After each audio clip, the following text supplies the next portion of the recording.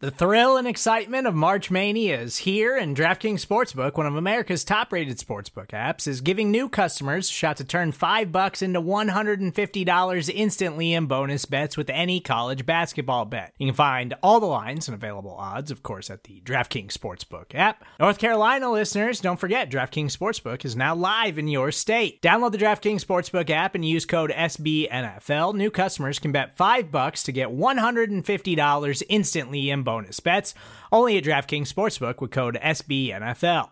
The crown is yours. Gambling problem? Call 1-800-GAMBLER, or in West Virginia, visit www.1800gambler.net. In New York, call 877-8-HOPE-NY or text HOPE-NY. In Connecticut, help is available for problem gambling. Call 888-789-7777 or visit ccpg.org. Please play responsibly on behalf of Boot Hill Casino and Resort. 21 plus, age varies by jurisdiction. Void in Ontario. Bonus bets expire 168 hours after issuance. See dkng.com/bball for eligibility, deposit restrictions, terms, and responsible gaming resources.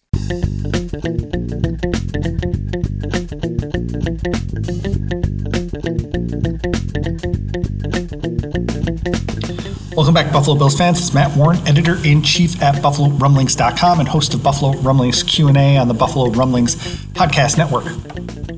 Before we get into our reactions to the Buffalo Bills loss to the Tennessee Titans, I wanted to remind you how you can get in touch with the show to have your questions answered in the future.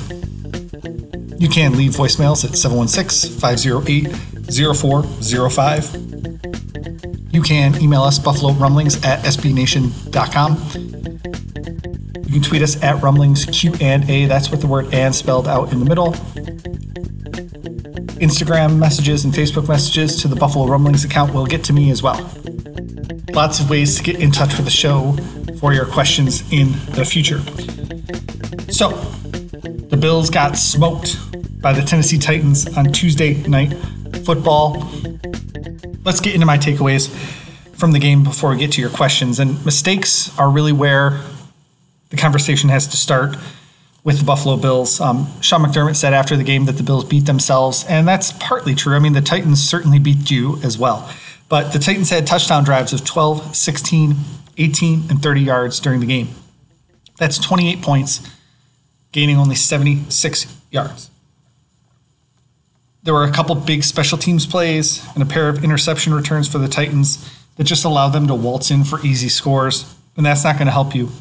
But the Bills outgained the Titans, and it was that way for the entire game.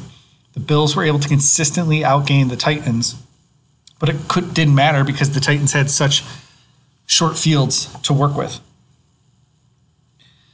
A punt return deep into Bills territory, a kickoff return fumble from Andre Roberts, an interception off Roberts' hands from Josh Allen, and then another boneheaded interception from Josh Allen. Really flipped the field for the Titans and allowed them to just waltz right into the end zone really easily. Now, the Bills' defense could have, of course, held them to field goals, but even so, I mean, those short fields were just so killer. My second observation comes from the fourth quarter and how there were 2 6-minute drives in that final time frame. Down 18 points with 17 minutes left, the Bills took 6.5 minutes to score their touchdown. And that's awesome, but when you need to score 3 touchdowns even, over the last 17 minutes, you can't take 6 minutes, more than a third of the time, to score your touchdown. The Bills didn't even get the ball back 3 times for the rest of the game on offense because they spent so much time on that drive. And then the Titans came back and had their own 6-minute drive for a touchdown. So the Bills, who should have been in hurry up, actually took longer than the Titans, who were trying to run out the clock. I've got a live thread from when I was covering the game. I was tweeting out during the fourth quarter in real time, and I linked that in our takeaways article, so you can go see my reaction in real time and how the Bills shouldn't have been running 2-yard dives to Devin Singletary. They really needed to hurry up right from the moment they got the ball near the end of the third quarter. My third observation was that this was Josh Allen's back-to-earth game, and that doesn't really mean a whole lot. Like, it just means he wasn't playing at the MVP level he was playing for the first 4 games, and I wasn't expecting him to continue playing at that MVP level. He had 266 passing yards, a couple of touchdowns, converted several third and longs. he was a good quarterback today. He wasn't great. I mean, in the first half, he was 10 of 21 with an interception that bounced off his wide receiver's hands. But still, it was behind Roberts, which is why it bounced off his hands and up into the air. So I'll put that on Allen. And then he was 16 of 20 in the second half. So, I mean, obviously he did some things right. He needed to push the ball a little bit further down the field as the game wore on. And we talked about that when we were talking about the hurry-up offense. But if that's, the baseline of Josh Allen's performances, 26 of 41 for 266 yards, 2 touchdowns, and 2 interceptions, if that's the worst we get out of him, I mean, he's going to be a franchise quarterback for a long time if that's the worst we get out of him. Taron Johnson needs to be replaced was my next takeaway. Probably not during the season. Siran Neal isn't good enough, I don't think, to do that. But the Bills need to draft a guy. On 3rd and 19, he got smoked in the end of the first quarter. He got smoked a few times, actually, on defense.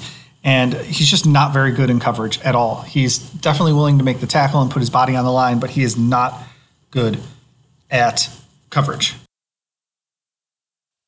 Corey Bojorquez may be costing Tyler Bass on his kicking accuracy as well. CBS had a really great shot of Bojorquez pointing the laces at Tyler Bass when he was attempting his field goal. Tyler Bass was able to knock it through the uprights, even with the bad hold. But we've seen it actually a couple times now over the last few weeks where Bojorquez is not putting the ball in the right spot for Bass's field goal attempts. And that's half his job. Like, Bojorquez had a 74-yard punt that was awesome. It flipped the field at the end of the first quarter, or end of the first half. But if half your job is holding for Tyler Bass and you can't do that, that's a problem. So Bojorquez needs to get that figured out real soon. Devin Singletary and the Bills running offense is not great. They were really struggling. Twice in the first 7 minutes, Singletary was met in the backfield before he could even make a cut. He had 7 runs for 11 yards in the first half, 25 yards on 11 carries for the game. I don't know if it's him or if it's the offensive line, but something has to get corrected there. And then the defense relies on their starters and got burned by it in the passing game today. Matt Milano's back up, Tre'Davious White's back up, Tremaine Edmonds when he was out earlier in the year. They just are really struggling in pass coverage when they don't have those top 3 guys, and that's a testament to the depth that they have. Now, maybe Terrell Dodson's okay or, too young and working up to something, but, I mean, they just don't have an answer for when those guys are out of the lineup. A.J. Klein ain't it. Cam Lewis was the starter at cornerback tonight. Yikes. I don't think he did poorly. He's not as good. I mean, it's not that he's not as good. Like, Tre'Davious White's an all-pro cornerback. I wouldn't expect Cam Lewis to be as good as him. But just being able to hold down the fort would be nice. But the defense was good against the run. Derrick Henry had 9 carries for 24 yards in the first half and finished with 19 carries for 57 yards and a touchdown at the end of the game, which is a good day. But they did allow Ryan Tannehill to get 42 yards and a touchdown because they couldn't keep contained. And then I ended my takeaways with a positive note. Move along on 3rd and long. The Bills had some great success on 3rd down, especially in the first half. Josh Allen hit Andre Roberts in the hands for what would have been a first down on 3rd and 4. Instead, Roberts deflected it into the interception. We already talked about that one. TJ Yeldon had a 3rd down conversion on 3rd and 1. On 3rd and 13, Gabe Davis caught a 15-yard pass to move the chains. On 3rd and 7, Allen made a defensive back miss in the backfield, juked a linebacker and got 8 yards and got down without taking a hit. So that was awesome. Good conversion on that drive. Later in the same drive on 3rd and 10, he hit Gabe Davis for a touchdown pass, but an illegal shift brought it back. And then on 3rd and 15, the next play, he got 16 yards to Andre Roberts after avoiding the pressure. He just threw an absolute dart to the sideline. So good work on 3rd down. I'm not counting out Josh Allen on any 3rd downs, and you shouldn't either. All right, now that my takeaways from the game are out there, let's move on to these questions that you sent in after the game. But first, let's take a quick break. I'll see you on the other side.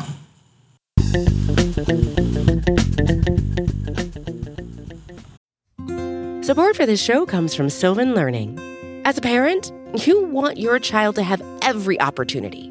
But giving them the tools they need to tackle every challenge, that takes a team. Now more than ever, educational support tailored exactly to what your child needs can make all the difference.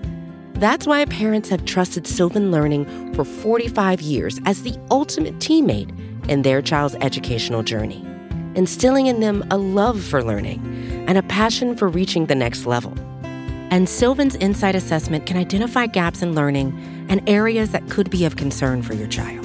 It's a 360-degree view into your child's learning that you can't find anywhere else, and helps ensure that your child didn't miss something in school that might put them at a disadvantage in the future. And right now, it's the best price of the year at $29. Go to sylvan29.com to learn more and get your child's assessment for only $29. That's SYLVAN 29.com.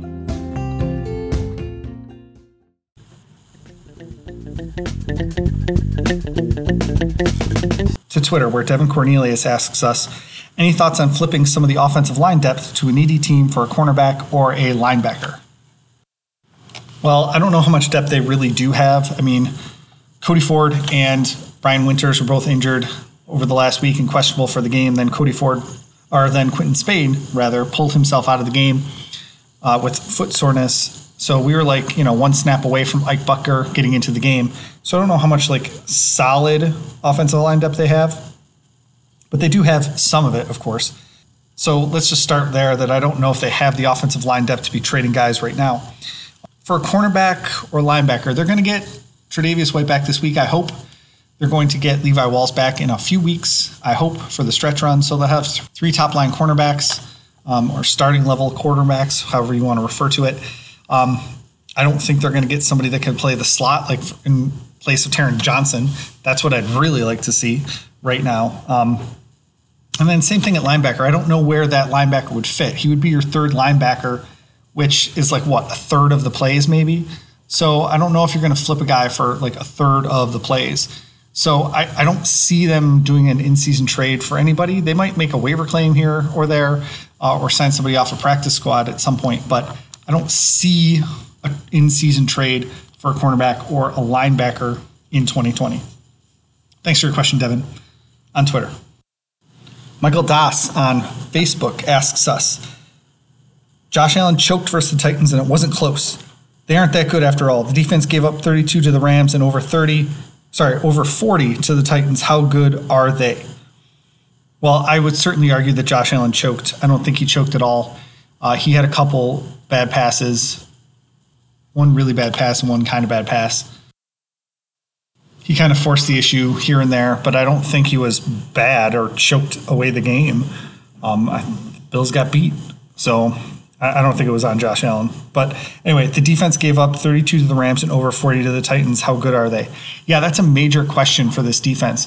They can't really withstand losing their elite players. They don't have any guys that are making plays. We had a Josh Norman force a fumble against the Raiders, but there was no sacks, no turnovers against the Titans on Tuesday. So when you aren't making plays, when you aren't getting pressure on the quarterback, when you're not getting turnovers, it's really difficult in this league to get off the field. And then even when they did get off the field, there was a couple times when they had penalties that kept drives alive for the Titans. So I don't think that they're having a very good stretch right now, but we've seen that before, and we've seen them be able to kind of pull out of it.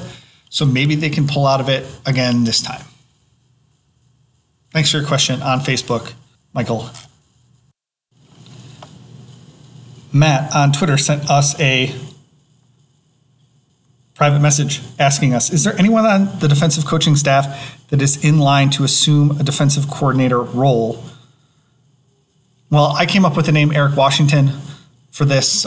Washington is the former Carolina Panthers defensive coordinator and the current defensive line coach for the Buffalo Bills. He would make a lot of sense to move into that role if Leslie Frazier leaves and goes somewhere else. Thanks for your question over on Twitter, Matt. Let's finish it off with B. Mormon 2020. Was Josh Norman bad, or is he just not a CB1? Yeah, I think that's right. I think he's just not, the top line cornerback that you're used to seeing Tre'Davious White be. I mean, they asked him to do something he's not capable of doing, which is being the top dog right now. Maybe 5 or 6 or 7 years ago he could do that, but he can't do that anymore. He never had elite speed to begin with, and so he's struggling there. So I think he's a perfectly acceptable cornerback. I think what it means more is that people need to give Levi Wallace a little bit of a break. That's what cornerbacks do sometimes. They get beat, they lose. We're just spoiled with Tre'Davious White a little bit. As always, thanks for listening to Buffalo Rumblings Q&A. You can leave your questions on our voicemail line at 716-508-0405. Email us buffalorumblings@sbnation.com. Tweet us at RumblingsQ&A. That's with the word "and" spelled out in the middle. Facebook messages and Instagram messages. You can leave comments in the show notes articles over at buffalorumblings.com. We look forward to talking to you on a short week as they face the Kansas City Chiefs. Go Bills.